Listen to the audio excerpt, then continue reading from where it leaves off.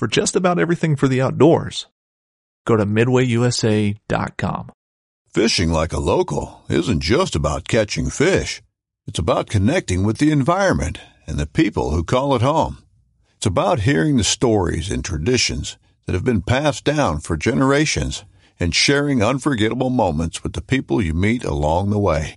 Fishing like a local is having an experience that stays with you forever. And with Fishing Booker, you can experience it too, no matter where you are. Discover your next adventure on Fishing Booker. This upcoming concert season will be all about the boots, and Tecovas is your stop for the best in Western style. Tecovas has seasonal and limited edition offerings this spring and summer, including men's and women's boots, apparel, hats, bags, and more. All Tecovas boots are made by hand in a time-honored tradition with timeless styles that are always on trend. And Tecovas has first wear comfort with little to no break-in period. It's hard to find this level of comfort paired with this level of style. Stop by your local Tecovas store, have a complimentary drink or two, that's WCB style, and shop new styles. The smell of fresh leather and friendly staff are at your service. Many stores even have leather custom branding to make your boots truly personalized. And with regular live music and events, there's no in-store experience like it. If you can't make it into a store, just visit Tecovas.com. That's TECOVAS.com. They offer free shipping on all boots, as well as free returns and exchanges, and ship right to your door. Go to Tecovas.com and find your new favorite pair of boots today. Guys, we are live from Elk Bros Hog Camp. We're having a blast just being together. But y'all, we're going to take a break from chasing hogs and talk a little bit about some lessons learned. Let y'all know about some awesome Elk Bros developments and get back to answering our list of listener scenario questions. How long does it take for spooked elk to come back to an area? What can you do once a bull walks past you? How do cattle change the elk hunting situation? Tips for learning big country, and even a hog question for one of our listeners. Here we go, y'all. Y'all ask, and we're going to give it our best shot. So, my friends, pull up a chair, adjust your volumes just right, and welcome to Blue Collar Elk Hunting. Welcome to Blue Collar Elk Hunting, brought to you by ElkBros.com, with your hosts Gilbert Ornelas and elk hunting coach Joe Gilliam. You want to hunt elk? They live to hunt elk. Their goal is to share with you what they have learned grinding it out for over 35 seasons, doing what they love. So come on into camp and set a spell. Welcome to Blue Collar Elk Hunters.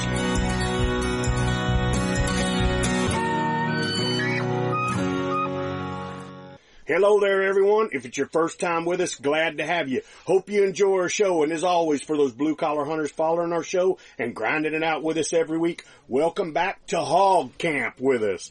I'm Gilbert Ornelas, the host of your show, coming to you from Hog Camp, from a undisclosed area up here in the Red River area. We've got the Venezuelan Mafia in the house. That's right. Leaders. We've got Luis Gonzalez and Manano Grateron in the house with us. We got WWJGD. What would Joe Gillia do in the house? We've got the ninja. Leroy Chavez. We are missing one important part. That's the legend, R.C. Knox. He's still a little puny, down with a cold. Yeah. So we've been praying for R.C. so he can get back with us here and chase some of these North Texas pasture roaches we've been after. Joe, we can talk about a little bit of lessons from Hog Camp, can't we? Yeah, we can. But for everybody that is listening, we apologize. This is going to be an audio-only experience because it's primitive. If you could see us right now, we are all packed together around a table in the Elk Bros Jumpin' Jack camper. Yeah. Yeah. Which has been our home away from home here in some freezing daggum conditions. Whew. Yes. Brutal. 16 degrees the first morning we were here. Yes. Yeah. Mafia and I got here and set up camp, and met Joe and Chav, and I mean, it was 16 degrees the first morning here. Right. And I mean, brutal. And that wasn't the feels like. The feels like was less than that. Yeah, feels like was less than that. Sleet, snow, ice all over the ground. It's been crazy. And look, like Chav said, brutal. And the hogs, they've shown up. Yes. Oh, yeah. Yeah, but that, when we talk about lessons, I mean, that's a big part of it. Here we were driving out. We honestly thought that we were running away from snow in New Mexico. And cold weather. Yeah, and the cold weather. And we thought the further east we went, the better it was going to get. And it was just the opposite. The worst it got. And it wasn't snow. It's not snow, it's just ice. It was ice. Hey, look, Ice condition. when you get to Texas, it's just humid. And people don't understand that. And people think, well, heck, it don't get cold in Texas. Well, I'm going to tell you right now, brother, it gets as cold as here anywhere in the country. And what was crazy, it was 16 degrees right here just south of us in Texas, and it was 80 in Presidio. Yeah. So in the state of Texas, it went from 16 to 80 from north to south. Balmy to freezing. Yeah. Welcome to the country they call Texas. That's for sure. Yeah, I mean, we actually slid in. Yeah, literally slid down the road. It was so doggone cold, and we had a buddy heater inside here, and so I think when we start talking about lessons from hog camp, there were a few areas, and we talk all the time about being prepared for the types of things you're going to do, and Chav and I are coming out of our element to come do what you guys do all the time. Yes, sir. Right? That's right. So in that, there's some things that we learned, like never shot from a blind, and we've, now you're sitting in a chair, you're in tight spaces. Right. There's some things that happen in there. First morning, I'm in a blind, and let me just tell you, the blind thing is a hard thing for me. It is. Right. I was with him, guiding him, and it is hard for Joe. It's hard for him to stay in one spot and trust that the animals are going to come to him, because Joe's a killer, right? When you put him out in the element, he wants to go take it to the animals. And look, I applaud that. But here, there's a reason why we do what we do, and we had to make adjustments. We had to make adjustments this week too. Joe can talk a lot more about the areas where now he knows when he comes here, he's got to make sure that everything fits, right? The first thing we try to talk to people about, Joe, is can you draw your bow sitting down? Will your feet off the ground, right? Oh, geez, and man. in an enclosed environment. I mean, we get in that blind, and it's cold as a wedge in there. I mean, it is literally like an ice box, okay? And he turns the heater on. We got a little heater in the pop-up blind and everything. And he turns that heater on, and he's got so many clothes on so we can sit still in there. He tries to draw his bow, and there's no way he's drawing that bow back. Man. Not without being able to raise it up, poke a hole through the roof, and all that. So he's like, man, I don't ever have this happen. So again, we talk to people all the time. They come into camp, and I'm like, all right, guys, y'all might be able to draw your bow standing up, but can you do it with your feet off the floor, sitting on the ground? And they look at me like, okay, yeah, sure, I can draw the bow, and yeah, I know I can draw my bow. And then sure enough, I get them on stand, and they can't draw it back. Big trophy walks in, they can't get the bow back, and they're like, I don't know what happened. Well, I know exactly what happened. Yeah. We didn't prepare for that, right? Yeah. So big preparing moment that Joe knows going forward. Chav too. You're in tight quarters. Yeah. You got all these clothes on, and that's something that even when I'm in cold weather guiding or hunting, I never wear. Well, number one, tons of clothes. If I'm guiding, I'm not having to pull anything back, right? Sure. So it doesn't matter what I wear, but I've always, even when we hunt in cold weather, when you're moving, you only need so much on. Because you're developing. But when you go sit in that daggum thing, man, and that cold starts creeping, and I look over and Gilbert's like, what's wrong with you, boy? Yeah. I'm built for it, right? My blood pressure's high anyway, and I'm built for I don't get cold. And Luis can attest that. I sat 40, yeah, I got plenty of fat on my tail end. That's a real answer. And listen, I've sat up in the tree. I've been in tree stand with Luis, and it's 23 degrees, and he's freezing to death, and I'm like, this is right. Yeah, I'm not genetically built for it, that's for sure. But here's another thing, try drawing a bow with a release and mittens. Okay. That's a great story. Yeah, come on. That's a Beto. You gotta tell the story. You know. So I want everybody to understand what he's calling mittens, because they ain't like everybody else's. I have a pair of fleece mittens glove. It's a shape of a mitten because it lets my hands. It has a slit where my fingers can come out. Yeah. It's very lightweight, and I've hunted in them forever. 30-something years. Yeah. And I told him, they're like my best friend. Put them in your pocket. Let's pocket, because they ain't doing you no good. When you're wrestling with them, they're not doing any good. I didn't wrestle with them. Well, tell the guys the whole story. Why you are saying that you have he's got to take it off to shoot. But what happened before that? What do you mean? What happened? When he started shaking like... Yeah, he's shaking it like... What happened there? He's trying to get it off, and the hog turns around, and he's looking at us the whole time. Here's the thing. I mean, last time we were hunting together, we did a podcast that was in South Texas. He was complaining because the hogs wouldn't stand still. Right. Yeah. Now we got the hogs sleeping, and he's just waking them up and running them away before he even takes a shot. How does that work? Hey, look, we're poking a lot of fun at Brother Joe here, but at the end of the day, these are all failure points that he's learned. These hogs are not easy to hunt. They are very wary quarry.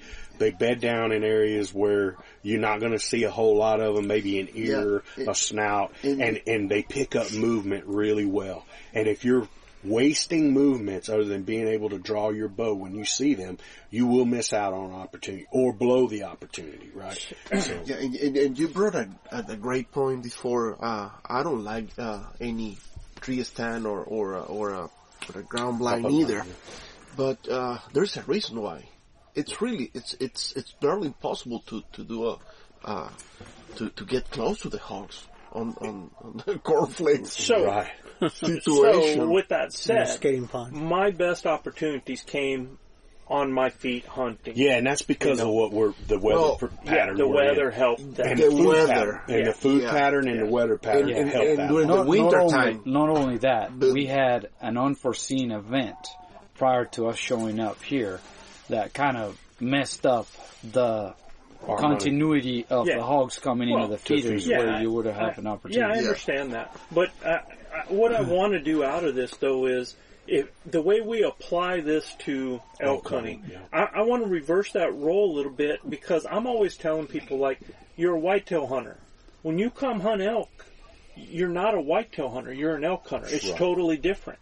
But yet, I think everybody has to learn to acclimate to the type of prey that they're after, right? Yes. So when I come out here and I start moving through an area, and I'm with Luis, as a kid, when I used to hunt, or when we hunted deer or muleys, me and Chav, we're stealthy. We would move through quietly, taking a step here, and after just a little bit, you're checking, because now the view has changed. You can see a new horn or a new ear or something like that.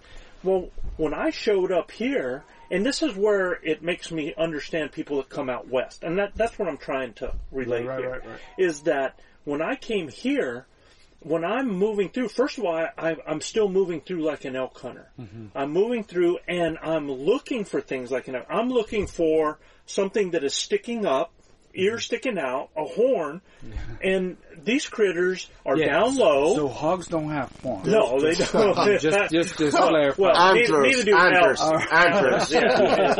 Antlers. So the thing about that is that my mind is trained to look for something. So that's where the first thing I have to tell people when they come out west to elk hunt, you almost have to change your mind's training. Yes. It happened to me. Yeah. It happened to me. I remember that pretty clear. I was like trying to hide behind trees, and okay, Manano, you gotta be in front of a tree and get an opportunity to get a shot. Yeah. And you had some good points about animal behavior as well. Because, it's just like, you're like, man, I just, don't understand how these critters actually, work or move, or I'm not sure what I'm looking for when I see them. But once you started seeing them vetted, walking through the woods and stuff like that, you immediately picked up. It was like, oh, now I know what I'm looking for. Right. And You have to adapt to the prey or what you're hunting for and the environment. Right. And take all that into account. Yeah. And that's kind of the message. It's about the adaptation. It's about changing your mindset. Because once I did that, then things changed for me. Now I started spotting pigs that were bedded, but yet when I was able to go back to my old type of ways of when we mule deer hunted into stalking them, that was some of the funnest things. Yeah. But there was even another learning curve, and this is something that I want to talk about because it's not anything that I'm real proud of, and that's why I've got to get it out there, is that when I came here, I know that pigs are a nuisance, and I know that there's a lot of pigs that need to be taken here. But for me as a hunter, I still have this responsibility when I take a shot. I mean, I'm hearing the guys on your lease, right? But that's the way it should be, Joe. Even though it's a nuisance, right? It's gotta be that way. Exactly. I mean, in my opinion, the way I see it. Yeah, but I mean, I don't disagree. And you gave it all your effort to look, So he's getting ready to say, and what happened is I came out this morning and Gilbert and I decided to go put on the stock on animals. So let's talk about that before you get into it. All right. We made a solid shift change from sitting feeders and sitting stationary to spot and stock. And there's a reason for that.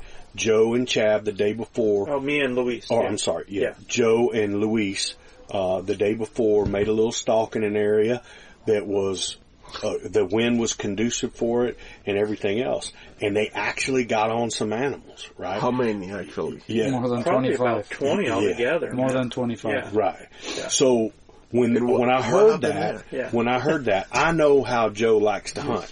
Luis and I talked about it, and Luis said, "Do you want to take him in the morning?" And I said, "Yeah, let me do some map study. I want to study the prevailing wind. I want to look for some pinch points, and then I want to take Joe and we'll slip through the woods like he likes to. We got to slow Joe down a little bit, but we did. And he even said it. Joe even said, look, I feel like we're going a little too fast. I said, you're 100% right. If you think we're going slow, we need to slow down. And we didn't make it to the first area when we turned into the wind. We did just like we do at elk camp. If the wind ain't right, we walk it out until we turn around and head back into the wind, right? And when soon as we turned into the wind, we jumped a hog, bedded down, right? Joe. Yeah. And from there forward, it was the adjustments that we made that changed the whole trip. Yes. From us just sitting in blinds and waiting for them to come to us to taking the fight to them, because we figured out one thing.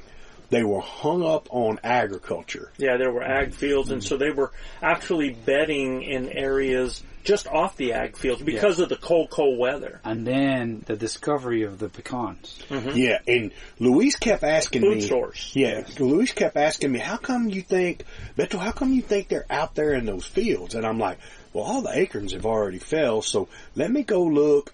And they put me by myself yesterday, and I said, let me take a rifle with me, because I know these boys want some hog meat, and if I see one, I'm going to shoot one, and I know I'll knock him down, right? Well, Rifles are for what? Bows are for hunting. Yeah, so yeah, that's right. I tell people all the time, bows are for hunting, rifles are for killing. Okay, so I say that all the time. I wanted to kill a hog, so I took my rifle, my smoke pole with me, and I went and sat in an area that we'd been seeing a few hogs, and I wanted to see what the deer were doing out there in the middle of this field. Well, I get out there, and I haven't even got to the blind. I'm going to sit in a box blind, and I see a big group of 20 hogs come out in the middle of that field, and they're doing exactly what Luis said. So I put a stalk on them, got within about 240 yards of them, shot a really beautiful sow, and then the whole pig herd took off. So as I'm walking in to the set to where that pig is, I look up, and we didn't even know that they were here, but every tree out in the middle of that field's a pecan tree. A pecan or a big white oak acorn tree. And I'm like, man, when you got post oak acorns or white oak acorns and pecans, those pigs love the pecan hulls. And in the late season, they'll eat every sour pecan that's on the ground and the hulls and the meat out of the hulls that fall from the pecan trees. So bordering all of these ag fields here are pecan trees. Yeah. And that's what's holding the hogs in there. You can actually examine their scat and see it in their scat grains. You see the seeds and everything. Because of the cold weather, it seemed like they were feeding a lot longer in the ag fields or even earlier, so their bedding areas were a lot closer. They weren't traveling that far. And it was areas where it was shielding them from wind. From wind, too, We had a real strong northeast wind. Yeah, they were covered. And they wanted cover. So when Joe and I turned into that wind this morning, it was eye-opening how many hogs we got into. Yeah, but let's tie this in. Think about this, man. It's a different time of year. The animals are acting a little bit differently. They're going to their best food source. They're getting protection from the elements. They're changing their behavior because of the weather conditions. All of this, guys, totally applies to elk hunting. So I just want to make sure that we put that out there. And being able to adapt from whatever your given animal and style is when you come out to something new. It's not really, like I've really felt like lost out of my element because I did not know the critter well enough and had to learn it. And as I started, and it don't take me long. You adapted very quickly. You adapted the situation pretty quickly. Yeah, and very well. But here it goes again. So we're out in that morning and we're hunting, and we go out and you know, now I had a real good guide because he was like staying behind me. Actually, I was filming, so I can't film from the front because I'm gonna get something stuck in me if I do so. And listen, I'm gonna tell you, I'm not camera A and I ain't camera double A, okay? Big O gets lost in the moment, okay? Because I love the thrill. Emotional. Yeah, I'm an emotional guy and I love the thrill of the hunt, right? So I'm constantly having to pep my own self up and say, come on, man, you got to get that camera rolling, you know? Because the first hog that we get up, man, I'm thinking about killing him myself, you know, and I'm thinking about Joe killing him, and I ain't even got it on film, you know. I'm like, daggum. So the second one, I did get on film, and listen, Joe was perfect in that. He has the lead. We're going really slow. It's maybe 75 yards from the first hog we jumped, huh, Joe? And the hogs coming down this dry creek. We got the wind in our face. Hogs coming down this dry creek. And we got the wind coming right in our face. Hogs coming right down the dry creek. And again, the old bit come into play. He had to jerk that mitten off, put it on the ground. So you know, here's where the story gets interesting, embellished, because Gilbert had no idea that there was a pig there until I started throwing off my mitten. That's not true. You got it on video. The reason why I didn't know there was a hog there is because Joe's big head is right in front of me. Okay? I can't see past it, but when he starts jerking the mid off, I'm like, oh, well, there got to be something coming. So when I look out, sure enough, you can see the black hog. And you're lucky he was looking at the pig and not to the side, because if he was on the side, you would have seen even less. Exactly. Listen, man, at the end of the day, I did pick the pig up, okay? And he didn't want to, he stopped and he looked at us like, man, what was that, right? He picked up movement, and he looked at us and stopped, and then he took off trotting. And I'm like, well, I'm going to stop him. You can hear in the video, I growl at him about 3 times. Like that. And he finally stops broadside at about 20, 25 yards. And we had a pretty good shot at him, too. Had him stopped, whole 9 yards. Joe draws really well and lets the arrow go, and it's just a little high. Right? And the animal did go, you can see in the video, animal drops a little bit.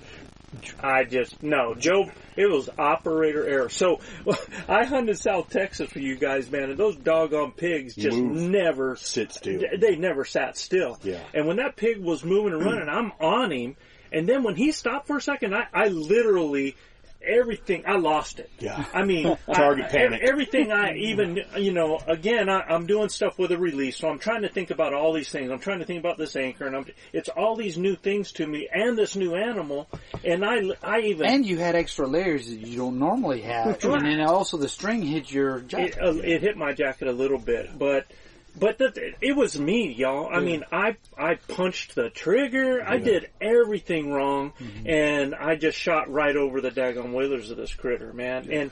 And I just lost it.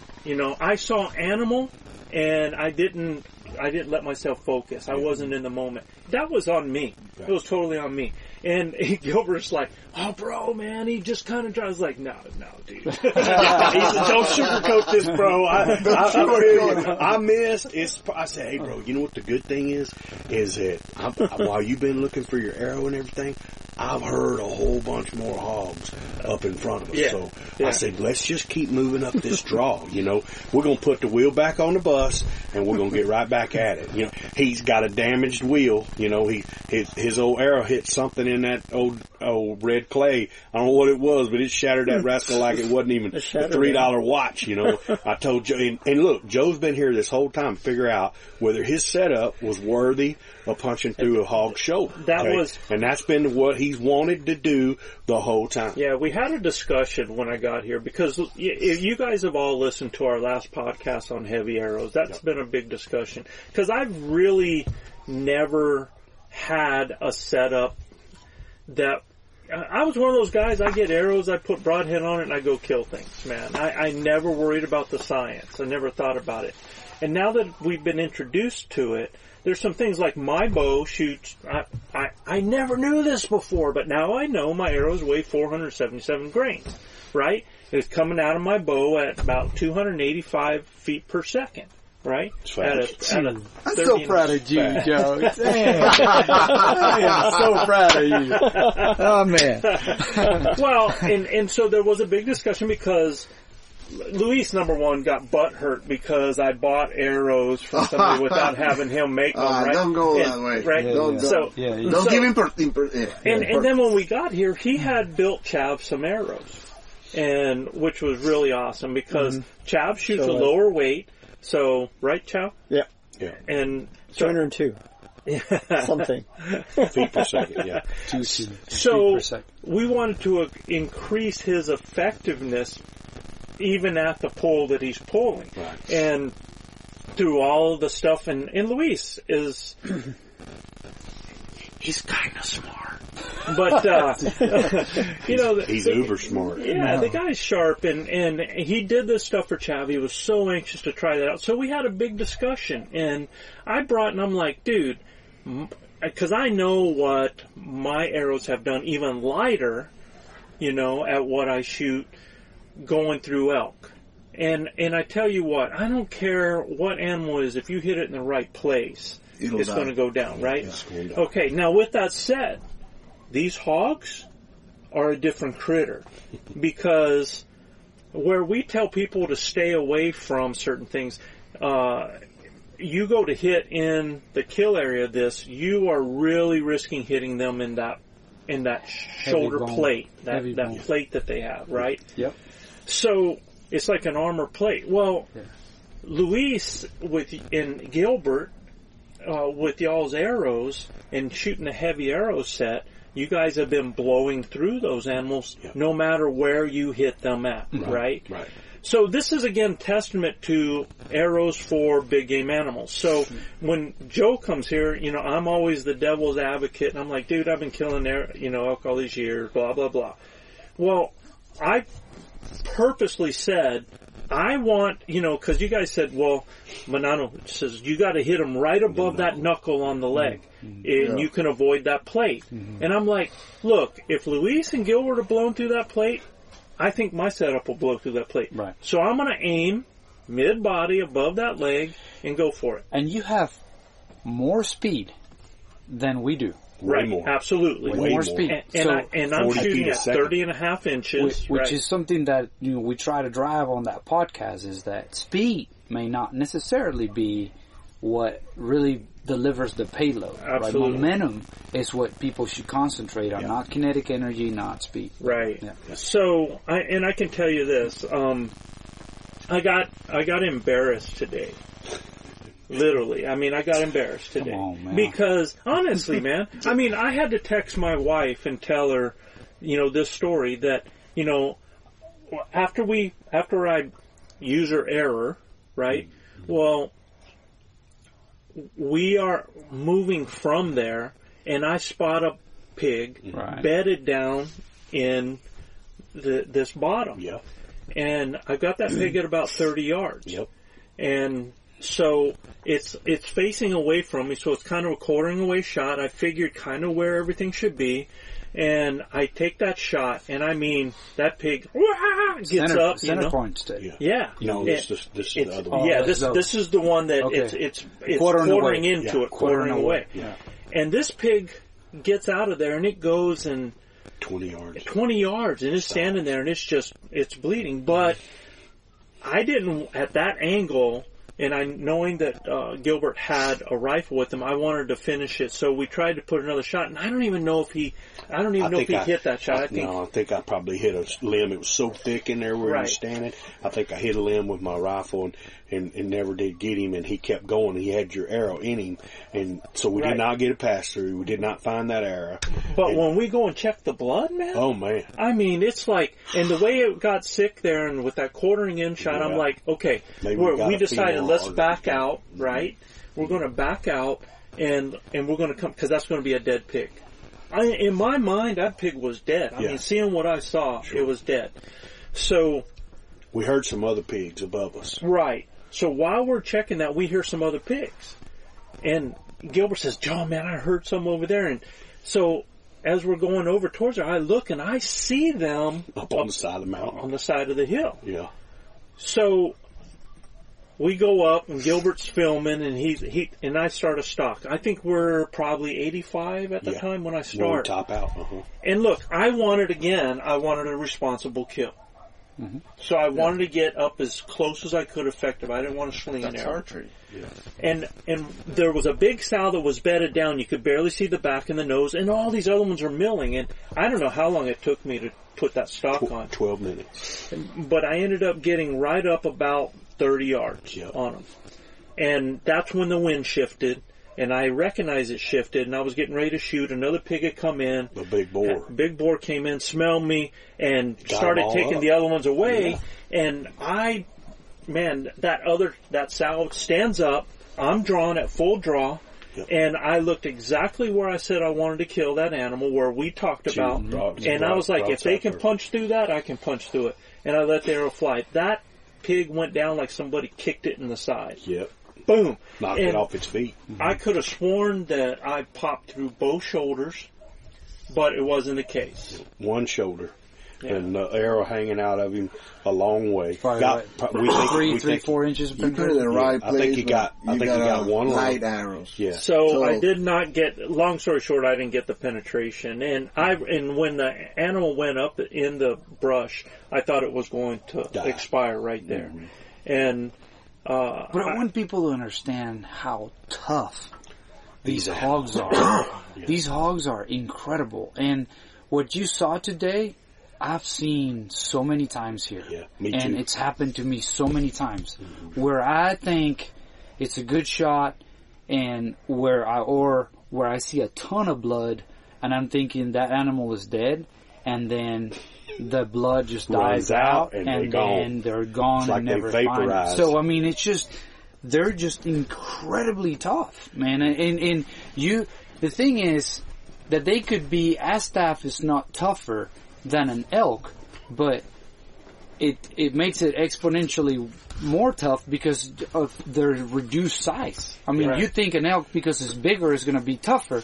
Not necessarily. Right. Yeah, what got me was, Gilbert filmed it and he showed it to me, and when he hit that pig, it dropped Yes. And I said, for a while, actually. It dropped, and then it stood up and took off, and I go like, holy cow. She went down for he a was while. hit hard enough to get slammed to the ground, but he still got up. That'll tell you the energy that comes from that bow is a lot, but it just doesn't have enough to get through. Power. Right? So there's some things that we can do to help with that. Number one, area where we shoot them. We don't really want to shoot them right there if you don't have to, right? If Joe gets the other side, we get that other lung, and that hog's dead within 100 yards, okay? If you got to chase a hog more than 100 yards, you probably didn't get something lethal, right? And you need to back out and let them be. And that hog got with another group of hogs, and they just kept right on rolling, right? And look, I'm running a camera, and I've got a rifle with me, but I wanted Joe to put his hands on that hog, so I really didn't want to shoot it. I wanted everything to play out so we could play it all out on film, and y'all will see it. I'm sure Joe will publish this and stuff. But at the end of the day, Joe and myself and everybody learned real valuable lessons on exactly, number one, shot placement, and really you've got to be able to get both sides of that hog shot, right? Same thing with elk, guys. Yeah. We preach 2 holes, right? And when you split 2 ribs on an elk, you're probably not going to hit anything real strong. Right. So you don't have to have all that, right? Right. But these hogs are extremely their kill area is so tight up. Yeah. It's just very small. We're talking about 6 inches. Yeah. So I want to say something because I know we're getting there, and we started off saying that you just didn't feel very good because we had a conversation. I told you, I said, Joe, I mean, I've seen this a lot. When this blood trail starts, dissipating the way these blood trails are dissipating, we're not going to find these hogs. And I mean, and the blood at first was like white up high on everything, everywhere. I mean, honest, in my mind, I'm like just waiting to see that pig down. So, to me, it's been interesting because I'm seeing you go through what exactly I went through with the elk and you. So I'm going to repeat back to you the words you told me when that happened. You told me a couple of things. You said, because I was tore up when I couldn't find my first elk, right? And he was ready to quit bow hunting. And we thought the same thing. We thought we were going to find that elk right away, right? Yeah. But you told me to get back in the saddle and then, keep after it. You told me, Luis, you gave that elk a ton of effort to try to find it. You were responsible about it. You cared, and that's all that matters. And you were ethical about it, and you care, and that's what matters. And the exact same thing. The only difference being, you are helping us with the hogs.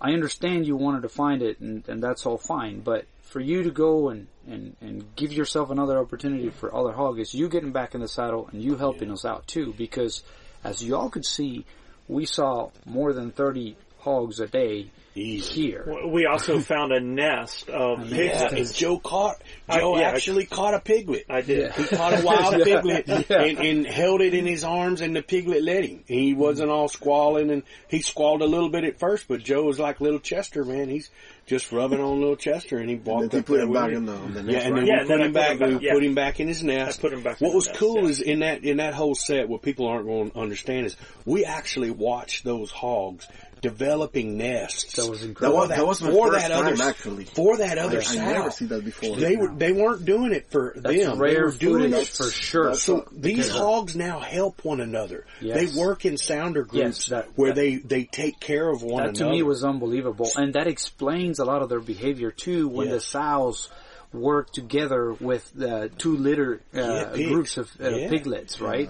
And they have sentries. They have lookouts. Yeah. They have like these piglets were only about 12 inches long. Yeah, they were little bitty, just born. They look like rabbits, actually. And they had striped ones and black ones. Yeah. So what we got to see is some unbelievable footage of how hogs interact with one another, and now we understand them a lot better because of what they've done. Yeah, I mean, the stuff that we were able to pick up from them with regards to the time of the year, like you said, the what they're eating, their behavior, how they're staging in different areas of this land. Yes. Based on, because we saw some changes in the behavior, right? For sure. I mean, so it was pretty cool, man. I gotta say, I had a blast. I mean, just watching Joe fall on the ground about 5 times every day. It's just, look, you know. What I will tell you is Joe's been very humble and he's always that kind of guy. You know, he pulls himself out of his comfort zone religiously to come out and learn some new things with us. And I think he has a newfound respect for woodsmanship out here in this rugged country, man. And this is a true test of your will to be able to come out here and stalk these critters and be able, I'm going to tell guys, like I tell y'all, I mean, you guys are some of the best hunters I hunt with, you and Manano. And y'all religiously can come out here and stalk these pigs up. Joe's the same way. Incredible stalker, incredible woodsman, right? And then to finish the deal off, guys, if you can do this, man, when you take these lessons out west, they just bolster your game for being out west. That's the point I'm trying to make is out of all of this is that all of us have our own perspectives from our area and what we do and the things that we do. So, you know, you got to understand that, you know, people that are out there, out west already, the reason a lot of them are in that 10% club is because of their experience level, their knowledge level, which what we're trying to help you with right now, right? Sure. And what I want you to understand is you just don't get your knowledge level better only with being out west. There's things that you can do no matter what, learning the adaptation of animals, what's driving that, which is their feed, which is the water, which is the breeding, you know, all of those things, the pressure. You know, you said tonight, you guys said that you went to one of the blinds that you had set up and you saw all the pigs there at that particular blind. Mm-hmm. Well, we had just got done pushing them because I shot a pig with a rifle this afternoon while we were looking for. Right. Rifles are for what, Joe? They're for a long distance reach out and touch someone. Man. That's the Indians. Even Indians change it. You know what? I should have killed a pig with my bow. But it didn't happen because I was hard-headed. And I think that needs to come out. Like I said, I was embarrassed. I got humbled because there's things that we think we know and that we want to stick with because of the fact that we've done it all this time. Right. Well, that doesn't mean that you're going to get away with it all the time. You know? Like I said, and the point is you never stop learning. Right. Yeah, that's right. Joe. Absolutely. And that's why we're doing this podcast. Yeah. But I think I think you're being a little too hard on yourself too, because I mean, to be honest, you know, you were still pretty open to all the feedback, man. For sure. And look, for somebody that's been hunting with a bow for 40 years, in a certain way, and then come out here and just take the feedback from rookies like, you know, me and Manano in a way that we will never. Haven't been hunting this amount of time, and take it positively and adapt and still connect and all that stuff. I think, you need to give yourself a little break too, because part of this was science project for you too. It was, but at the expense of the animal. Okay, right? but listen, these animals here they're highly overpopulated, Joe. Yeah, I get that. I promise you they won't go to waste. The coyotes are going to... I totally know that, coyotes and everybody else are going to... Look, I don't think anything ever goes to waste. Right. That's not the point. You know? Got you. But for me, it's about my ethics, right? So, and you exhausted everything about going back in there and trying to find these critters in the world they live in, which is... Man, some places Brer Rabbit can't get through. Yeah. You know what I mean? Yeah. So it is super tough. No, and I understand that. I go and give it, but I had to go give it my best bet. And you did. And you did. Twice. Twice. And then you went out there and stayed out there the whole day. Yeah. Looking for these animals. Well, that's part of it, man. Yeah. And, you know, it's funny, I told my wife, you know, because I'm not proud of the fact, I hate to have to tell my wife that I hit an animal and I didn't recover. That's one thing that I hate doing. And then I was like, well, it's bittersweet. I shot one with the rifle, you know, one shot, put it down, dropped it right away. And we got meat coming home. I mean, you guys had killed some for us. With your new Blackhound scope, brother. Oh, yes, sir. Blackhound was, that's right. Blackhound represented on the Elk They Grove sure hog. did. And you know, I never thought I was going to be the one using a Blackhound. Shout out to Blackhound. Y'all built some incredible products. Man, it's a great scope. We were out on that field and, we're just actually talking about, this hog Yeah, you just behavior. said there ain't going to be any in the area because we were just all there. Remember? Yeah, I was like, man, we're just going to, we've been through all of this. We had and them then pushed pretty good today. And then I look to the left and I see something way out there, man. And I just like... in the trees. In the all the way trees. deep And I in was them. like, what is that? And then I keep talking to Joe and then I turn around and it almost feels like that black shadow I seen kind of move position. So I'm like... I said, Joe... give me the scope, give me the rifle here real quick. So I, he gave me the rifle with the Blackhound scope, and then I looked through it and I was like, holy crap, Joe, there's a group of pigs over there, let's go after them. And so we did, man, and we put a great stock on them. Yeah. And Joe put, great offhand, took a great shot. I mean, he was off about, 2 or 3 inches. That's okay. I mean, but, it was a head shot. Yeah. Shot him in the head. Yeah. It was that's where we told him. We shoot him in the head. We ain't got to go chase him. Right below the ear. And so, it was a great shot. And then I was messing with him because I said, yeah, and because he goes, man, but yeah. I said, Joe, you need to be right here instead of right here. And then he goes, but I was offhand, man. I said, yeah, but I mean, that was a 40-yard shot. And he's like, and you could see his wheels turning and calculating in his mind. He's like, no, man, I wasn't that close. I just went laughing. I was like, I don't know, it was like, what, 100, 120 yards? Yeah, about 120 yards away. Awesome. Through the trees, though, man. Through the trees. It was a shot. Yeah, it was a great shot. But I still had to pull his leg. But I missed too. Yeah. I got to miss. Well, the thing is, I was able to see the bullet flying. Right, that's right. Yeah. And it hit the willow. Like the and I hit a willow. So I didn't miss. Yeah, technically. The hogs were moving. You shot the... I saw the bullet. You shot the bullet. You shot the tree instead of the hog. Yes. It's okay. And, but it's technically I didn't miss. Right, you hit the tree. Yes. That's right. Technically, right. So we've had, as y'all can hear, we've had a heck of a time here at Hog Camp. We do have hog meat headed west. They're going to get to taste some of the delectable hog meat that's here. Joe killing a hog this afternoon. And I wanted Daggum Chow to get a shot there. But we were close, though. But close last night, for sure. Close encounter. Got a lot of deer, huh, Chow? Yeah, it was to me, it was still a great experience. We have an occasional whitetail on the Cimarron River, but man, I saw probably over 100. And close up. 12 yards. And it was pretty neat. I've never seen that. And y'all saw some of them pigs last night. Well, and what about the 5 or 6 big old hogs? Oh yeah, we saw some big old hogs. I got virulacus in the shadows, but they wouldn't come in. And then the bobcat we shot together. The bobcat, yeah.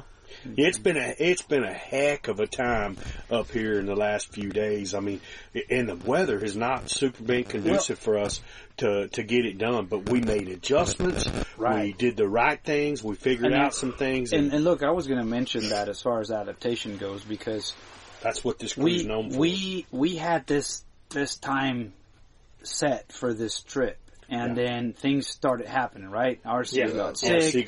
Then we tried to reschedule RC, bud, shout out to you, man. RC lives in daggum Siberia, New Mexico, and he went all the way to Maui, Hawaii, and got sick. With a cold. Yeah, with the cold. Yeah. So we tried to reschedule. It was impossible to fit all the schedules to make them work. So, but when we saw what was going to happen this week, we had to reconvene again, not to be redundant, but because we were going to have an Arctic blizzard in here. It was just going to be way too cold. I have never been on this place with snow, even less ice, or like the blizzard that we went through. So, I mean, we kind of prepared for the cold weather, but again, it was just completely different to where Manano and I have ever seen in this place. It's never been this cold. We've never hunted with such a cold weather here before. So, I mean, it's just talk about trying to make lemonade out of lemons. Yes. I mean, again, and we had a blast. I thought we killed it. Yeah. I thought we killed absolutely. it. Yeah. Absolutely killed it. And I can give a shout out for buddy heaters, man. I'm telling you, Joe couldn't have hacked it. I told him we were in that blind, and he said, man, I'm going to move it over here. I said, Joe, you take that heater all the way over there with you, brother. I said, I got so many clothes on, that heater's gagging me, dude. You got to get it over there with you, man. And here's the other thing. Again, we talked about some events that you had here in the area, some people potentially trespassing, and we had set up prior to this trip. Weeks prior, yep. Pop-up blinds and everything so chaff could hunt all places, right? And then we get in here, one of the pop-up blinds is compromised, like collapse. Yeah. Somebody had hunted in one of the other setups that we had. And killed something fresh. And killed something fresh. So, I mean, we had to deal with that. We had to get with the game wardens. Right. And then we had our friend, Charlie Newberry. Charlie Newberry hooked us up. Shout out to Charlie Newberry. Shout out, brother. Yeah. So, in fact, we're going to hear about that here in a minute. We'll talk a little bit more about Charlie. So that was a good wrap up of how this has gone and how you learned lessons from that. And so we'll move on to some of this other stuff. I want to talk about, Joe, introducing a whole new model to the outdoor industry from none other than Elk Bros Adventures. Guys, and there may be a chance for someone to win a hunt with Elk Bros this September. That's right, y'all. I said Elk Bros Adventures this September. This is our hunt. This is our hunt. You're going to be in elk camp. So they're going to try my paella. Is that right? And you're going to get to eat Manano's paella cooking and picanha at the end. I mean, it's going to be straight up off the chain, guys. So we're going to let Joe talk about that and more to come. Yeah, so we're not going to give away a whole lot yet, but there has been an incredible development. Elk Bros now, we are now outfitters in New Mexico. However, don't let that name fool you because we are absolutely changing the model. We will not be outfitting in that sense. In fact, the people that will be contracted with us will not have a guide. They will have a coach. So what we're looking at doing in Elk Bros Adventures is something where people that are out there that want to hunt, but they don't necessarily want a guide, but they want to learn. They need that mentorship. They need that security. They need somebody to teach them. We're going to be doing exactly what we're doing right now with you. What I've done with Luis, what I've done with Manano, what I've done with Gilbert is that when you contract with Elk Bros Adventures, you're bringing your own gear because you've got to have the stuff to find the failure point so that you're getting ready to do your own DIY. You're bringing your own food.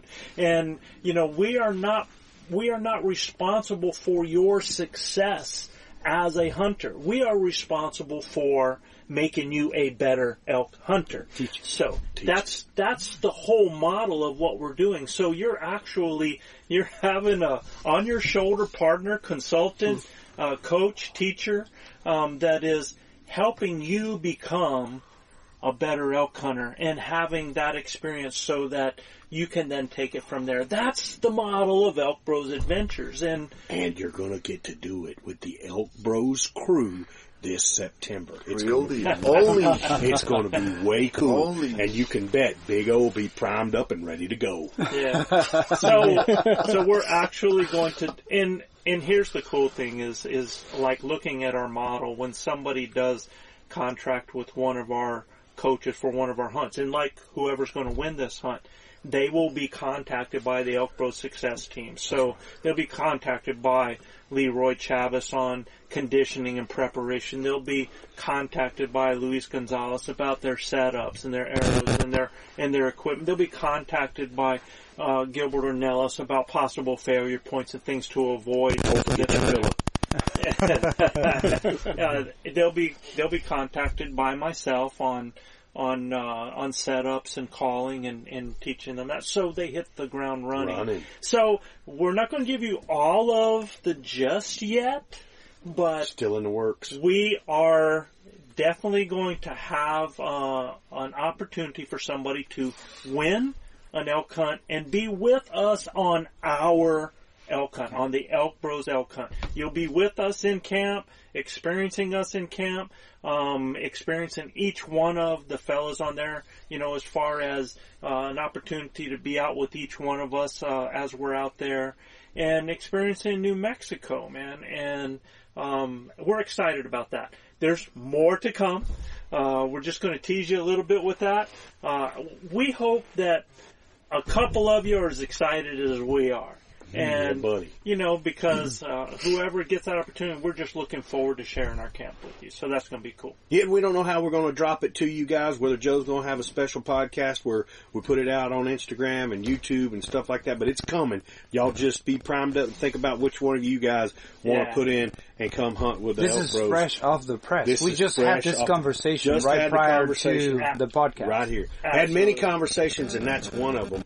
And, guys, you know what time it is. Yeah, but we're not going to be doing our normal shout-outs. So we're not going to do the cities here. We don't have them this week on this. Right. But we still want to give a shout-out because we had a video shout-out that was really cool that we shot right here. Shot right here on the banks of the Red River. Yep.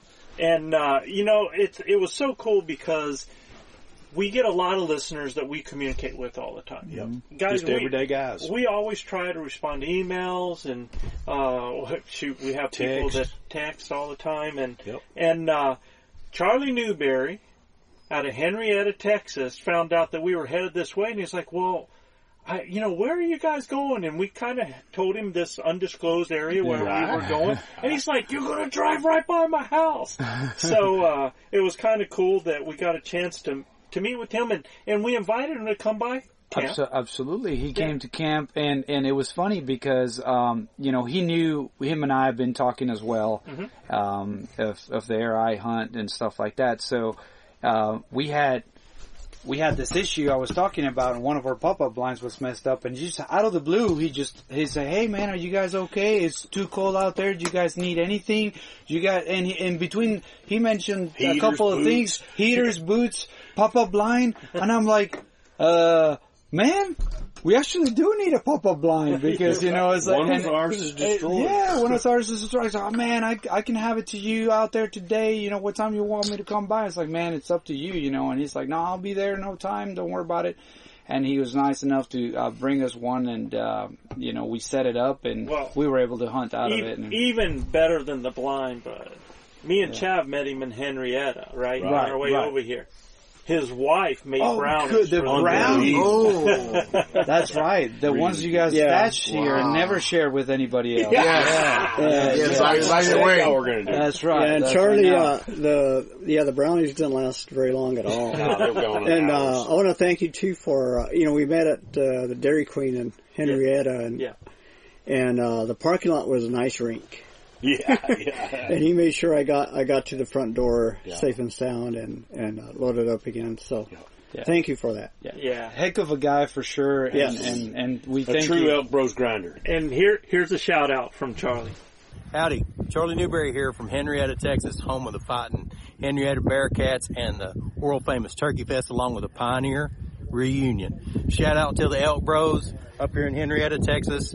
Thanks for all you guys do. And keep grinding. Now I want you to know that when you see after you see this video, I mean, some things are staged because he did not have an Elk Bros hat.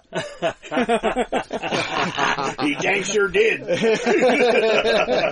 So he had he had to be given an Elk Bros hat. Sorry, Charlie, I had to put it out there, but I tell you this, you will have an Elk Bros hat the next time we meet. That's right.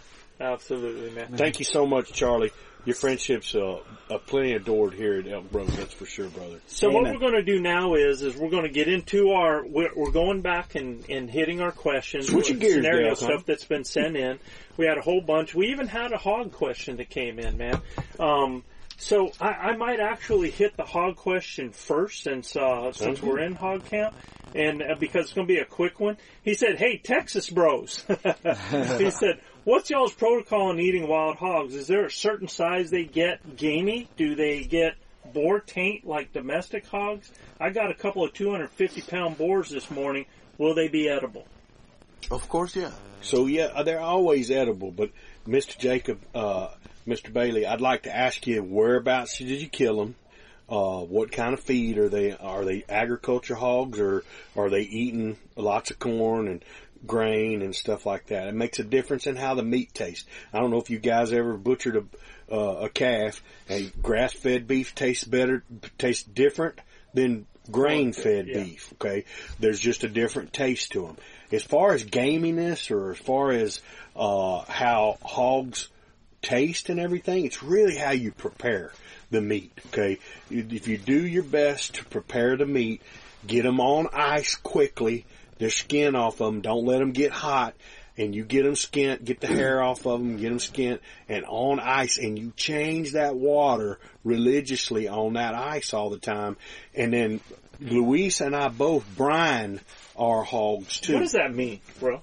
So we soak them in salt water. Okay. How much salt do you put in? I mean, how do you do that? I put about 5 tablespoons to, 1 gallon of water. Okay. All right. So just a little bit of brine that helps break the enzymes down in the meat. I brine it, and then, like Luis says, he freezes it for a certain amount of time, which could kill anything in it. 2 weeks is 2 weeks is 2 weeks is what he does. Okay, and then that takes any of the impurities out of the meat by freezing it, and then you got to cook it well done to internal temperature 165. And I make a lot of sausage out of my wild hog meat. Okay, it's really however you want to process them, but man, we take and brine those shoulder roasts or those hams. Oh my gosh! And you pulled pork sandwiches. Yeah. And for pulled pork, one of the things we do is we put the meat in water. Yep. And we make the water boil. Yep. And then once the water starts boiling, we drain it and then fill it back up with water, let it boil again, and then drain it, and then that gets all the fat off. That just helps kind of clean it up even further. Yeah. So it's the same principle than piscilla. Correct. Yeah. You're boiling any impurities. But I'm going to give you a meat. piece of advice. Yeah. That's perfect. But please put in oregano, onions, and garlic for 2 days, and that's it. Oh, I like that. That's it. Yeah, that's the secret. He soaks his in garlic, onions, and oregano for 2 days there. But Mr. Bailey, don't let anybody tell you that a 250-pound boar is going to taste bad. If they're good, if they ate good food, they're going to taste better. And look, if they eating cow crap and they ain't got nothing to eat and they're skinny and stuff like that, I'm probably not eating him. Right, okay? right. But if he's an agriculture pig and he's 250 pounds, that's a giant hog. People that hunt wild hogs know what a 250-pound hog looks like, and that's as big as they get, man. I mean, yeah, there's some 300-pounders out there that are cut and people have fed out, and this, that, and other, but you find a 350-pound hog, people tell you, oh, I killed a 400-pounder. Yeah, whatever, okay? The wild pigs get about 250, 280 pounds. That's a giant, okay? Yeah. And they got to eat a lot of food to maintain that because their bodies... they run off a lot of calories every day. And this is starting from the assumption that you're going to have the common sense of looking at the animal and kind of telling whether or not he looks sick or it looks healthy, right? Yeah, if he's 250 pounds, he's probably healthy. Well, I mean, but if you open them up and you see something everywhere, if it's pus, if there's something weird, a weird wound and stuff like that, then they smell bad. If they smell like rotten instead of actually just their normal meat. So it just those things obviously take into consideration. Cool. Right? Yeah. All right, Jacob, we hope that helped you out, buddy. You betcha. Next up, Joel Adair out of Santaquin, Utah. He said while hiking into a new canyon that was extremely small and very close quarters with brush and trees, I was cow calling as I was moving into the canyon. stopped in an area to use brushes for my inconvenient restroom time. Hey man, I'll hook you up, bro. Sounds familiar. I'll get you some of our, I'll get you a camp kit headed your way. How do you call it? This sounds like y'all's kind of hunting, man. Yeah. He says, I got up and kept heading deeper into the canyon, and I ended up jumping an elk I did not see. I realized at that moment that I left my bugle tube where I took a dump, as Luis would say. So I backtracked and picked up the tube and headed back up the canyon. I ended up bumping the elk again, but the wind was definitely not in my favor, so I figured I was not going to have a third opportunity on this single elk again. I stopped for a while to let the area simmer down. Yeah, it had to have been your odor too, but I just overpowered everything. When I got up to move again, the elk had come in again for a third time with the wind blowing straight at it.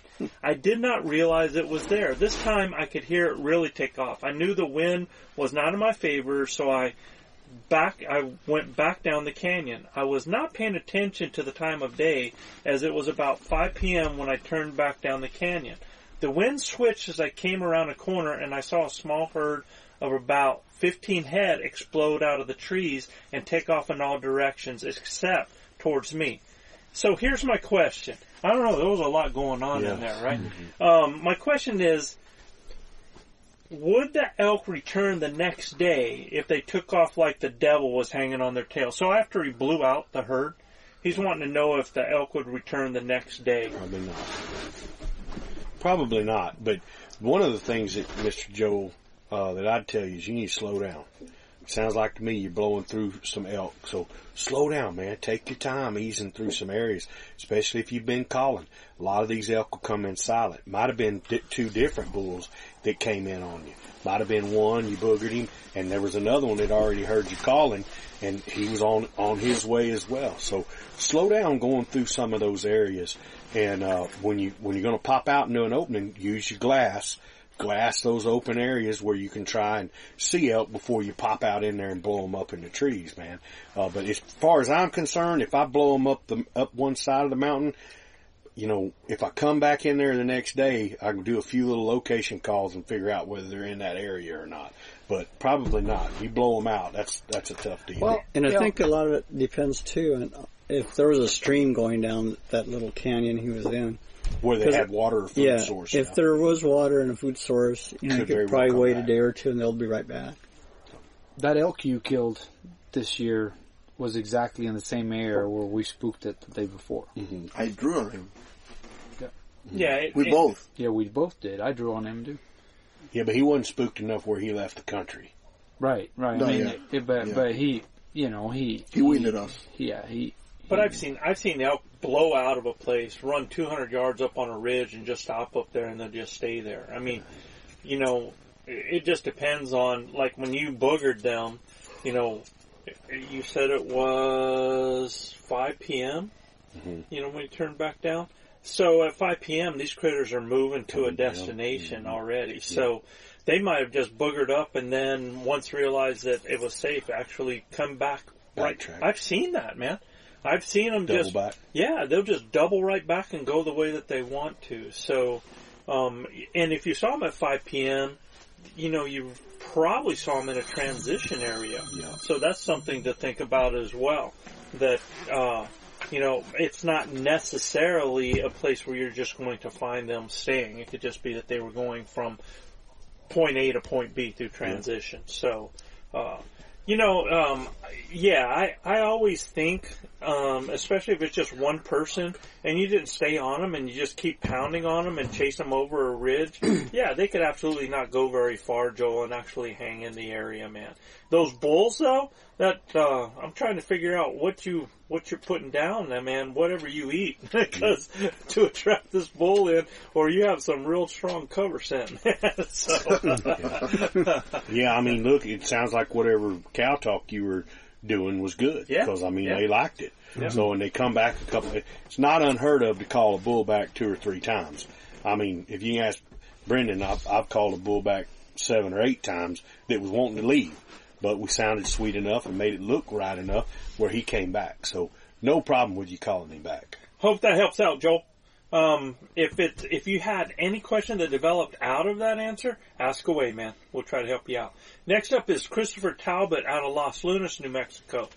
And he said, I tracked a herd up to almost the top of a ridge and stopped when I heard the trees briefly crash.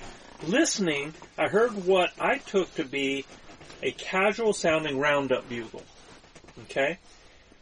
Having just an open reed cow call, I considered saying nothing but thought better of this and chose an active approach with a roundup mute.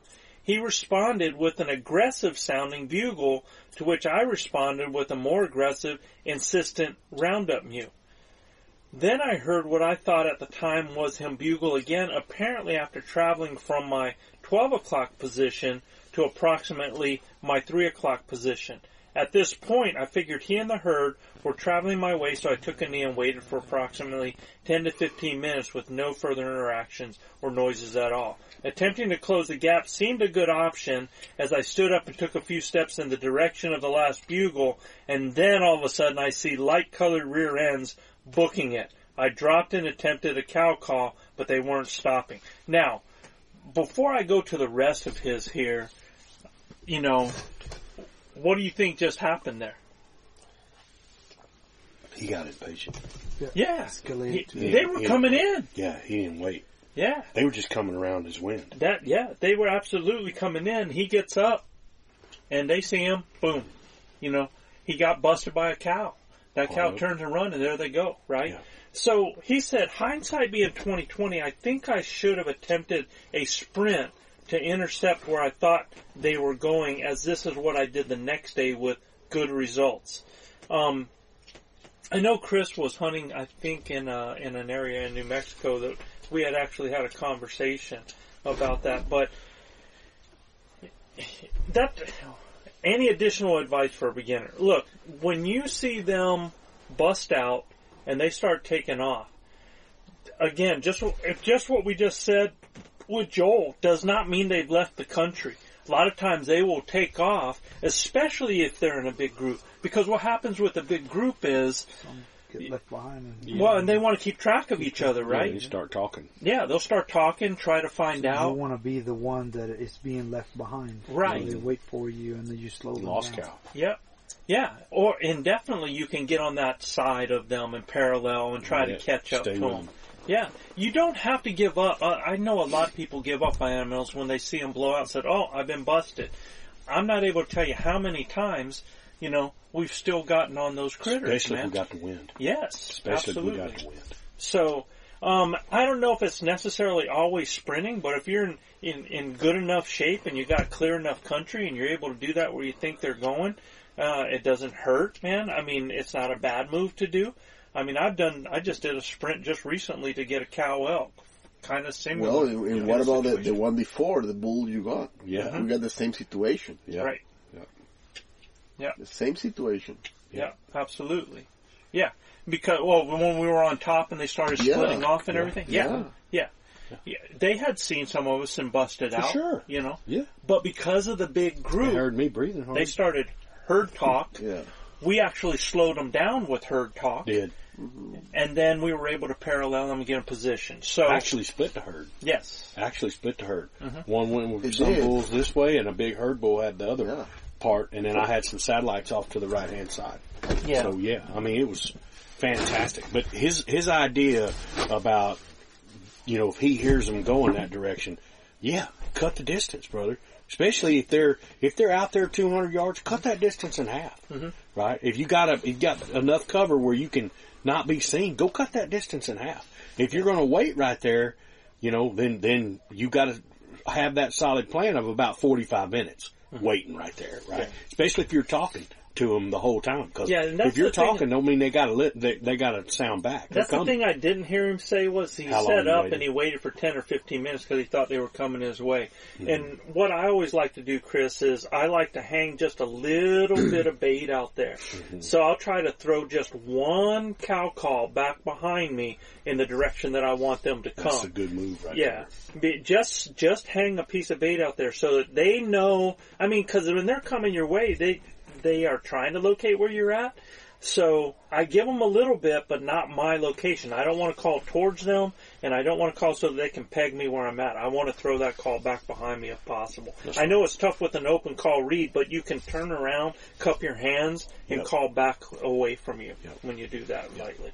So that's us. That's what we would have done. There's maybe other places to handle it, but hope that helps you out, man.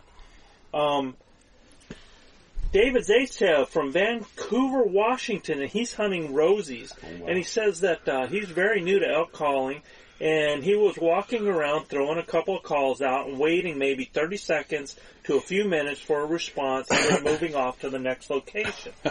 He says, I know now after listening to your podcast I should wait a lot longer. There you go. I ended up bumping a cow and bull. They saw me move right after making a bugle, and we started going up after them. It was bushy, so we were moving fairly slowly up the hill, and I was bugling and cow calling a little bit as we were moving up the hill to find those elk I just bumped. We got maybe halfway up this small hill, a couple hundred feet in elevation, and my hunter partner alerts me to something moving laterally up the hill from us on our side. It was a nice 4-point bull, different than the bull I bumped earlier, heading up the hill next to us, just 60 yards away from us at some point in his walk up the hill. He was only 60 yards at some point in that walk. I did have an arrow nocked and ready to shoot, but I thought at the time he was too far to make the shot, so I let him walk by, and then I tried to cow call him in closer before he got out of vision. So he had an arrow nocked, and then he thought he was too far to take the shot, so he let him walk by. He did not stop or even look back at my cow call and went up and over the hill. We went after him trying to find him and sneak up on him. I never saw the bull again, so I'm pretty sure I did not make the right move after he walked by us or before it. My question is, what should I have done after the bull walked right past us? Should I have bugled or cow called or both? I'm pretty sure I should have done some sort of calling sequence in that area and stayed put for at least 30 minutes until moving on to the next location. What do y'all think? There's a lot in there. Absolutely. Yeah. That's it. Yeah. Done. Let it go. Yeah. Draw. Yeah. Let it rip. You know he's 60 yards, put him down, brother.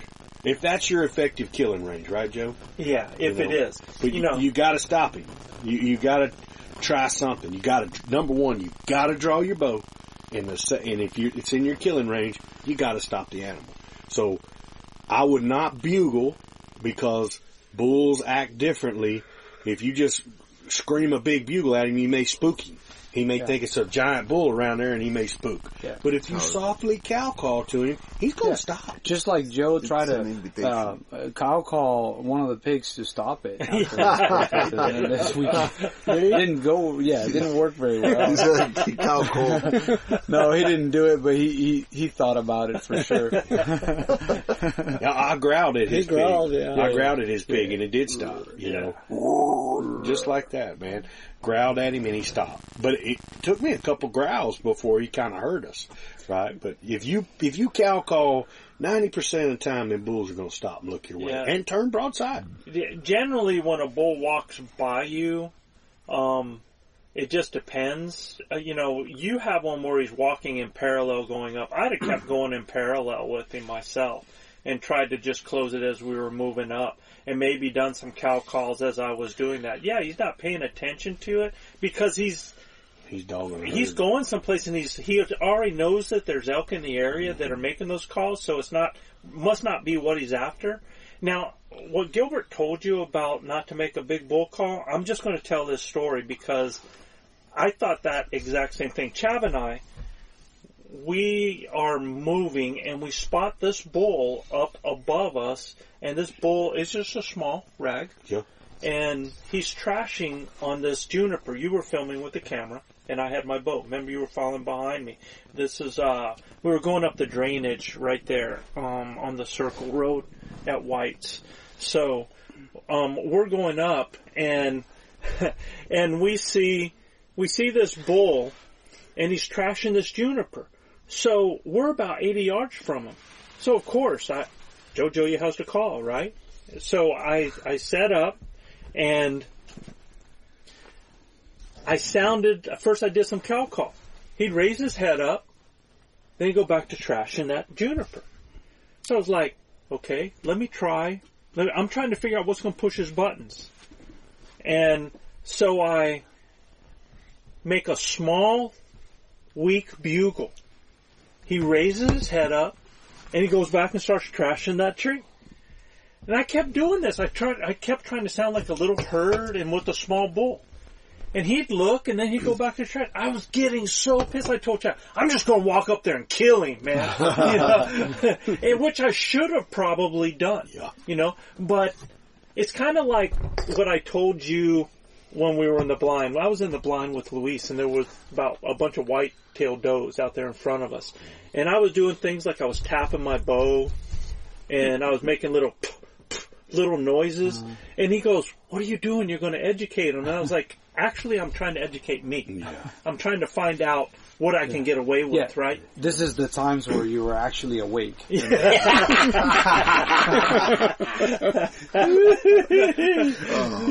gets so warm in there, that buddy heater. And so what I did with this bull was I decided I'm going to try one more thing. I did the biggest, nastiest herd bull, aggressive sound, threw it back behind me. He threw his head, and he started coming. Wow. Yeah. And well, maybe if you got some distance, that'd be a good thing to do. But I also he was only 80 yards, bro. I know. Yeah, that's plenty of distance. I also watched one this year. You put a bugle on, and he freaked out, blew up like a hand grenade. Oh, yeah. Like a hand grenade hit him, right? Oh, yeah. I mean, absolutely hand grenaded this bull. And if Joe just draws his bow... Traumatized him for life. I think they saw that bull last year in Texas. That bull left a shit stain in his drawers. I promise you, boy. Yes. So again, man, David, it's, Chimeric 6 to 1, half dozen the other. For me, I like to be a lover before I'm a fighter, or I'm cow sounds before bull sounds. Absolutely. So I'm going to try the cow sound first, and if that ain't gotten his attention, like Joe said, go ahead and scream a little bugle at him. But I wouldn't hit him with the big raunchy guy first. Again, think about it. I'm not reacting to anything he did. I threw out a call back over there, almost like there was something going on. And I think he realized that there's a herd bull with cows. Now I'm coming. Yeah, and so he was going to go check it out. Yeah. Almost like a slow play whole deal. Right? Yeah, it's kind of like one thing like that. So and then I ended up shooting that booger at 30 yards. Grinders tuning in, thank you for listening to the Blue Collar Elk Hunting Podcast. Our goal is to share our knowledge and help you flatten that learning curve so that you too can have some of the very same incredible experiences that have given all of us here at Elk Bros a lifetime of memories.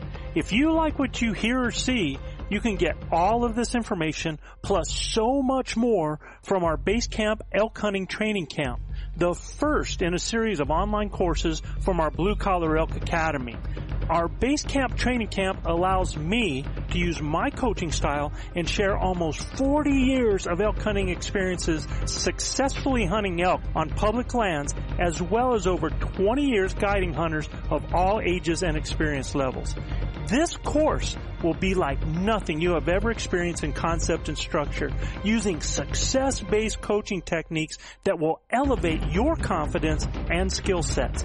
Our camp will prepare you specifically from that final moment most in your control, those final minutes or seconds the elk is in front of you, backwards through each step and level, allowing you to see, visualize, understand, and relate every coaching point to what lies ahead, the next step, the next thought process, the next success. Because, y'all, you've already been there. You know what it looks like. By tapping my 30 years of teaching and coaching experience, our camps are developed considering multiple learning modes with text, visuals, audio, as well as video. And Base Camp will benefit those new to elk hunting all the way to the 10 to 15 year vet. So if you are looking for that one thing To help you fill that tag this year, invest in the most important piece of equipment there is, you and your elk hunting knowledge. You can find the Blue Collar Elk Hunting Academy and the Base Camp Training Camp at elkbros.com. That's ELKBROS.com. Keep dreaming of the screaming, believing in achieving, and most of all, keep grinding.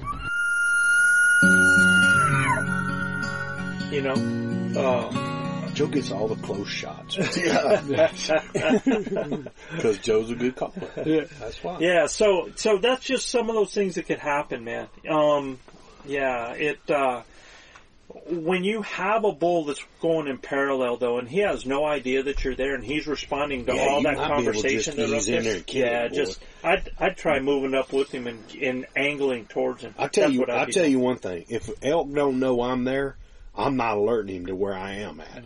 Because especially if I can sneak in there on him. I feel like I can get him in that 40-yard range. I got to close 20 more yards, and if he dawdles or stops at all, I'm going to get him. And I don't have to say anything to alert him to my presence. An elk that doesn't know you there is a whole lot easier to take down than one that's wary, Now, and it's looking for other elk. Now, you're hunting Rosies too, David. Mm-hmm. And I think with Rosies, I might have tried a more aggressive act because some of those are like kind of territorial. So I might have thought about that. True, and it's denser cover sometimes. A lot denser. Yeah. And if it's thick like that, it gives you a chance to move in on them. Right. All right? Yep. Okay, Michael Scrogan. He said that he was listening to our Q&A podcast and he had a question of his own. Cattle. How do they change a hunt and what should you expect? He said, I went scouting in August last year. Elk everywhere. Elk sign everywhere. A herd of bulls nearly trampled us. Put up 4 cams and all month long we had herds on camera. 1 week before the season, it all stops. No more elk, just cattle on the cams. We had a few days and don't see anything but cattle. Did they bring cattle in there, or were the cattle there already? It sounds to me like they moved cattle into the country. Mm-hmm. Mm-hmm. Yeah. Well, anytime there's something new introduced into some country, that could probably upset the apple cart with their routine. Might take a couple weeks before they come back.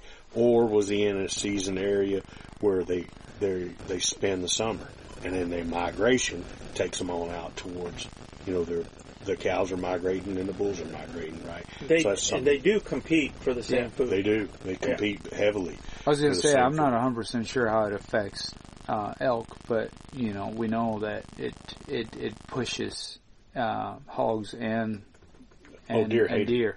Yeah. They hate it. Yeah. Well, yeah, they're fighting for the same food. I mean, elk primarily like to eat the grass. Right. They're going to save the other stuff for later on. The stick, the woody branches, so they're going to save for later when the winter comes. But they compete for that grass. We've hunted in a lot of places that's had cattle. Yes, right? we have. And you've seen elk don't like them cows. Yeah. They don't like being around them very much, especially if they were just introduced, right? I think once they get used to them, right. Everything, elk that have grown up with cows probably don't mind them, walk right through the middle of them. But, and some of those cows act as wild as some of the elk. Oh my gosh, yeah. Absolutely. And we'll tip the elk off with your presence, because they're wild cows. Yes, slow elk. Slow elk. Yeah. Slow elk. Yeah, absolutely. But and I've hated it because there's been areas where I've seen them coexist, right? Yeah, right. It's not like elk are scared of cattle or cattle scared of elk. It's just that, you saw that on Carl's place, right? Absolutely. Yeah, but it's that there is a competition, man, when that happens. And what I don't like is sometimes you'll have a bull coming in and you'll spook the cattle, and the cattle will scare the elk because they go... They're the best watchdog. Yeah. For sure. We do that nilgai hunting down there on the Kennedy Ranch. The cows are your number one nemesis because they spook and all the nilgai spook. Yeah. Right. So for sure. I will tell you this though, Michael, that you can actually, before you go into an area, you can check with that state's Division of Wildlife and their leases for their ag and for the cattle leases. That's public information. You can find out when they're going to be in there, when they're not going to be in there, who the lease is. They even give you a lot of times you can get contact numbers and talk to some of those people. And it doesn't hurt because you can actually talk to those people that have cattle out there because they work those areas a lot and they can tell you what they're seeing with the elk as well. Absolutely. Yeah. Absolutely. So, Jason Schultz, what tips do you guys have for someone coming out there into big country? What avenues are there for me to learn more? And he's saying to learn more about the country. He said, I know they have technology these days, apps and GPSs, but they ain't no good if you don't know how to use them. I had onX and I still didn't leave farther than 3 miles from camp myself because I wasn't confident. Thank you kindly, guys. Let's see if I can sneak in a shout out for you guys here soon. Keep riding. Jason Schultz. Well, I think he has to rely on the new technology. Oh, practice. Practice using it. I don't know if you have a place where you can go where where you kind of know the area and feel comfortable, and then open up the app and then just kind of practice manipulating the app and walking through and then watching it and tracking your progress. Putting the tracker on as you walk around and looking at the markers. That's a good way to build the confidence in the app, right? If you don't feel strong with it, but get good with Google. Yeah, get good with Google. And I mean, there are some applications out there with Mr. Livesay's way to learn how to e-scout and stuff like that. I mean, there's things out there, but I'm going to tell you right now, you got to fix yourself before you go out there, brother. You need to subscribe to our base camp, and that will help you with all of the above, brother. So I'm not just putting some shameless plug out there. These guys sitting here at this table with me have over 100 years of elk hunting knowledge in that base camp. And so if you want to arm yourself with some knowledge of, number one, how to get in there on elk, how to call to them, and how to use some of these tools that you're talking about to get yourself in better position to score. And I would tell you too, man, is, like Luis was saying, you got to practice with it, but there's some things in there that just in their most basic, like if you just mark your camp as a waypoint, yeah, man, you can never get lost. Then no matter where you go, all you got to do is tell it, go to that waypoint, and it's going to give you a direction to it. Now, if you don't trust it so much, I keep a compass in my pocket all the time, and whenever it tells me, it's going to give me the direction that can be, not coordinates, but they can tell me the bearing that I can put on the compass. And a lot of times I don't even use my GPS after that. I just put the bearing on the compass and I start following that. Well, I'd rather get the app because after you tell a story, he likes going in circles. The compass. Night? Yeah. The at night one? Yeah. Yeah. Well, yeah, so I was wearing a red light one time with a compass, and a red light turns red white. Yeah. Right? Yeah. So, and the white was red, so I was actually reading the needle on the compass backwards. Yeah. And I'm going, and Chav's like, Joe, I think we're going the wrong way. After 1 hour. He wouldn't tell you. I was like, no, dude, look at the compass. Mr. Schultz, I'm going to tell you right now, you need to learn to trust that GPS. Yes. It does not rely on it. Everything we do, from flying an airplane to outer space to get here, to Google trucks, to where you go in your vehicle, all of those things are run by satellites above us. And those satellites bounce signals off of our GPS, and they know most of you can get within 3 feet of where you want to be. I use them fishing. My GPS can put me on a spot within 2 feet of where I'm at. And when I can't see in the fog or in the dark, I know if I've got a trail, I can run that trail and I'm not going to hit anything out there. And I trust that GPS in my hand. If you're worried about losing charge or whatever that put you Poseidon in your backpack or some type of battery charger and a cord that works. to be able to charge your device or extra batteries in your handheld GPS. But brother, go out there and try to get lost with one of them things. You can't do it. I'm telling you. Yeah, and I think it's also a level of comfort of manipulating the app, and thus the advice of, hey, just try it out. If go to a park or something that you feel comfortable. And there's great tutorials. Set yourself waypoints. Try for fun, just going to that waypoint and track your, just play with it. Many things on YouTube as well. Tutorials on how to work apps, how to work GPSs, how to work Google, those kinds of things. So there's lots of technology and info out there if you're willing to dive into it and look. It'll be a game changer. Yeah. Because number one, that 3 months, when you're limiting yourself and you're staying to trails, you're doing just that. You're limiting yourself. So you just limited your opportunities. And, if you look in the show notes to this podcast, you'll see that you can go to Mark Livesey's Treeline Pursuits, his e-scouting course, and it'll teach you how to e-scout. It's extensive. You can get as much or as little from it as you want. But we have a huge discount with the Elk Bros code, with Elk Bros. All you gotta do, that's the promo code, Elk Bros. And big you discount. Get that. Yeah. Big discount. Yeah, you can get a good discount with that. So, does Mark have a podcast himself? He's been on a lot of podcasts. He doesn't have his own podcast. But, yeah. So, that's the only thing I want to tell you, man, because really, necessity is the mother of all invention. If you really want to learn about that big country, then learn to use these apps and stuff that are going to make you better and give you better confidence, right? Game changer. Yeah, game changer. So the last one that we have here is from Jamie Foster from Monroe City, Indiana. He says, my question is, what are your last minute preparations? Oh, and I'm sure Luis is the one to ask for this, man. What are you doing when you're loading up the truck and trailer to head out? We're heading out for Indiana, or from Indiana, so we have a long 22-hour drive to get where we're going. So what maybe should we be doing on our drive, or maybe listening to?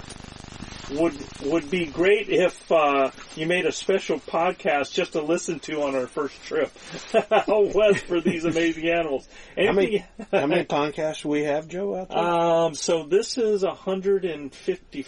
I was going to say, Jamie, just start at number one. Yeah. Start at number one. Let's see how many you can get through by the time you get there. There's plenty of content in the Elk Bros podcast, brother, and all of it's really good. But as far as the stuff that you need to start in your last minute preparations, man, definitely 100% have got to not forget your pillow. Let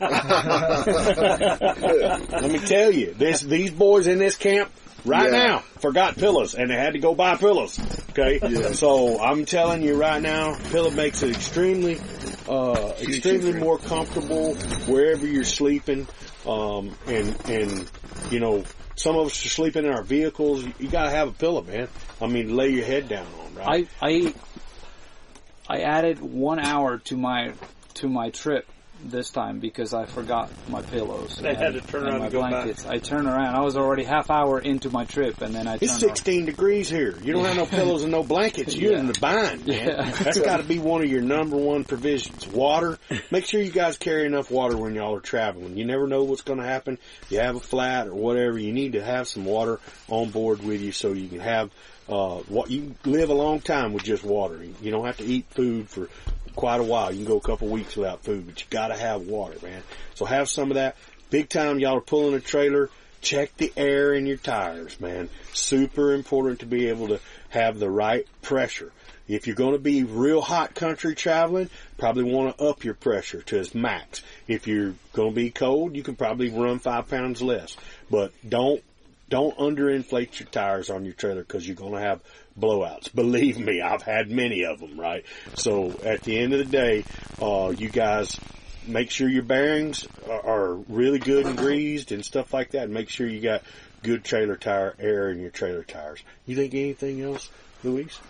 Your last minute preparations, what you but Luis's last minute preparation is a month long. Right. I mean, make sure you got your licenses with you. Make sure you got your licenses with you.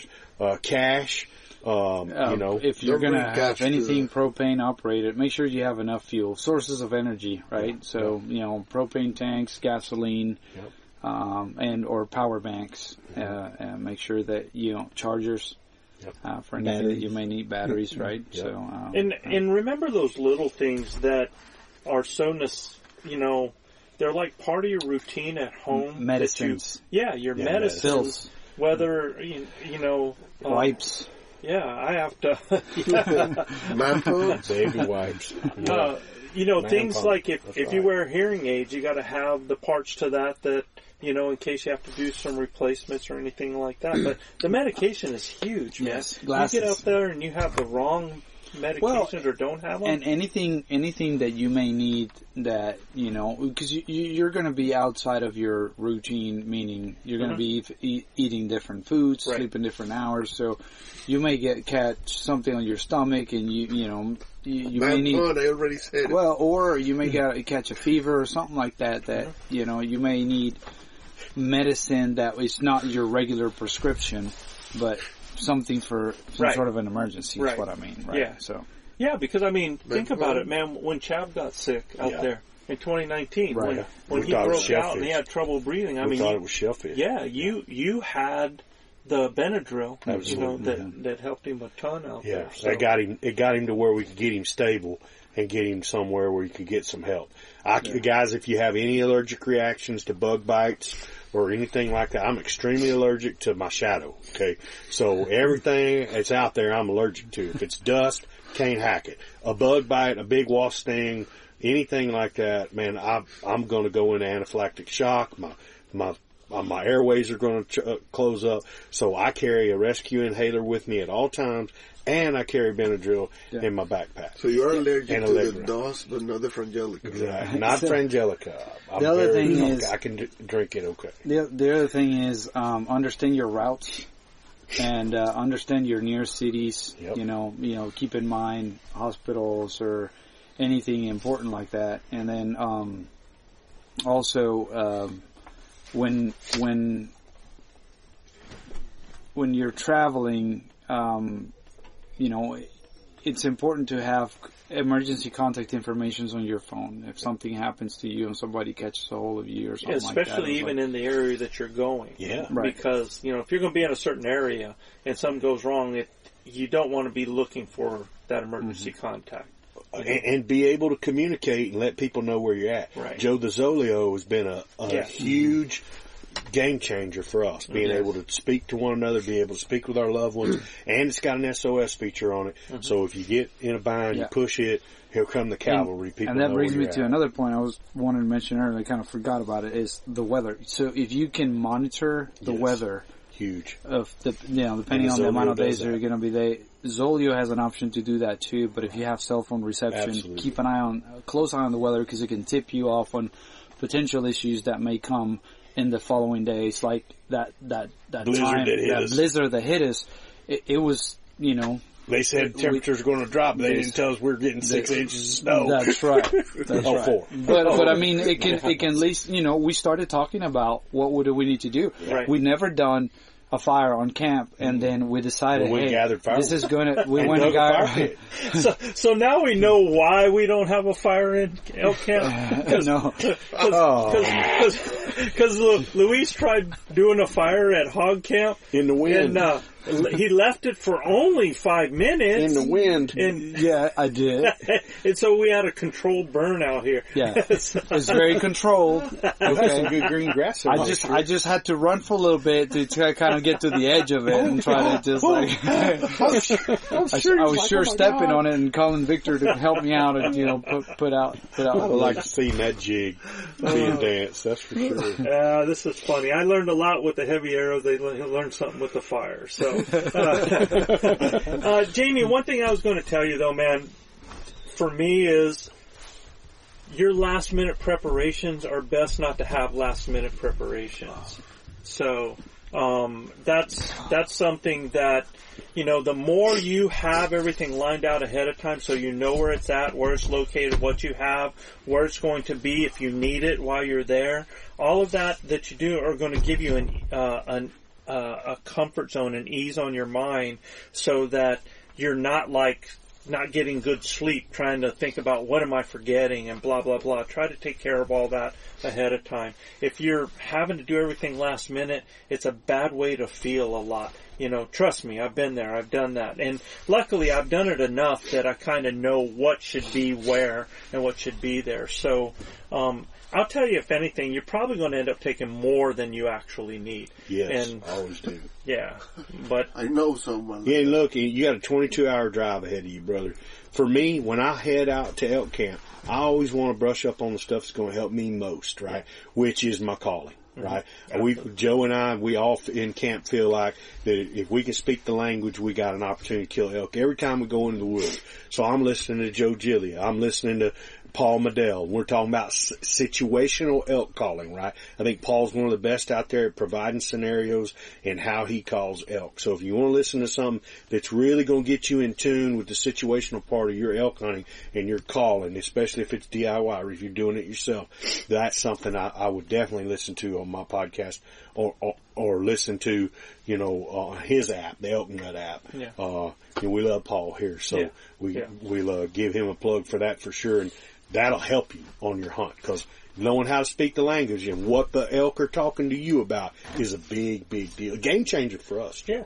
Maybe his idea of us doing a podcast for people to listen to, you know, getting them ready on the road, might be a good idea, man. Yeah, man. We might give it a try. That. For sure. All right?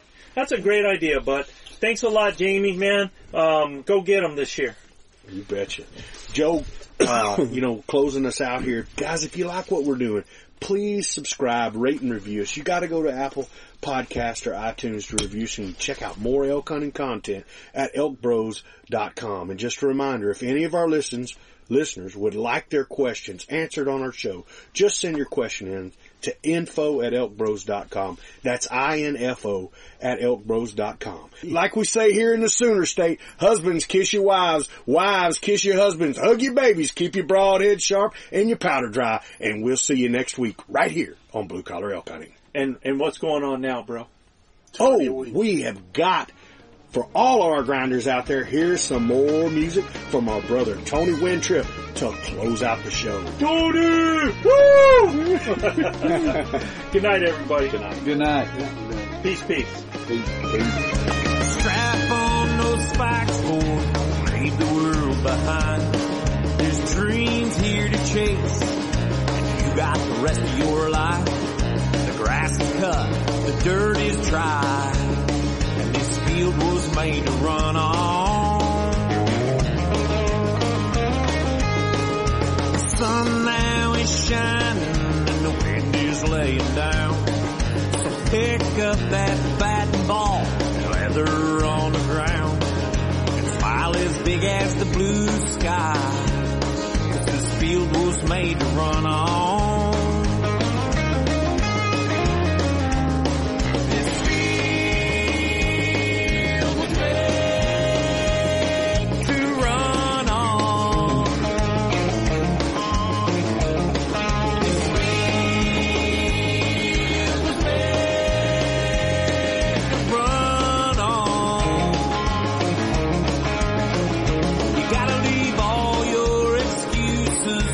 Troubles all behind.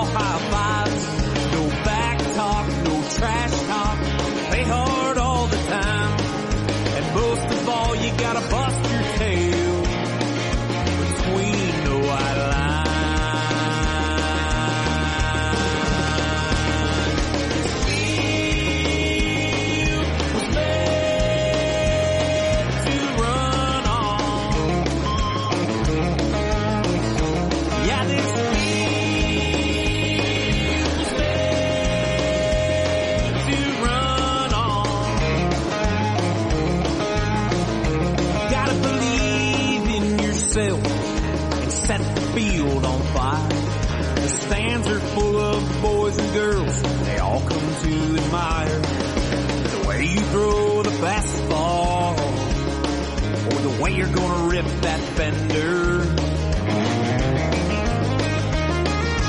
Yeah, this field was made to run on. Yeah, this field was made to run on. You gotta leave all your excuses and your troubles all behind. We gotta move that runner over. Make sure you read the signs. No back talk, no trash talk. Play hard all the time, or you'll find yourself on the hardwood if you don't run between them lines. This field was made to run on. Yeah, this field was made to run on. Run up and on.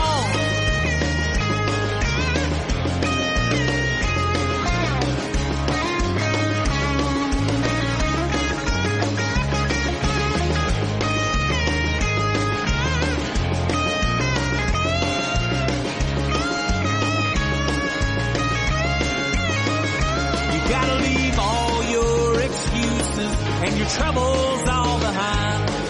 Everybody is a leader, shaking all high fives. No back talk, no trash talk. Play hard all the time, or you'll find yourself on the hardwood. You don't run between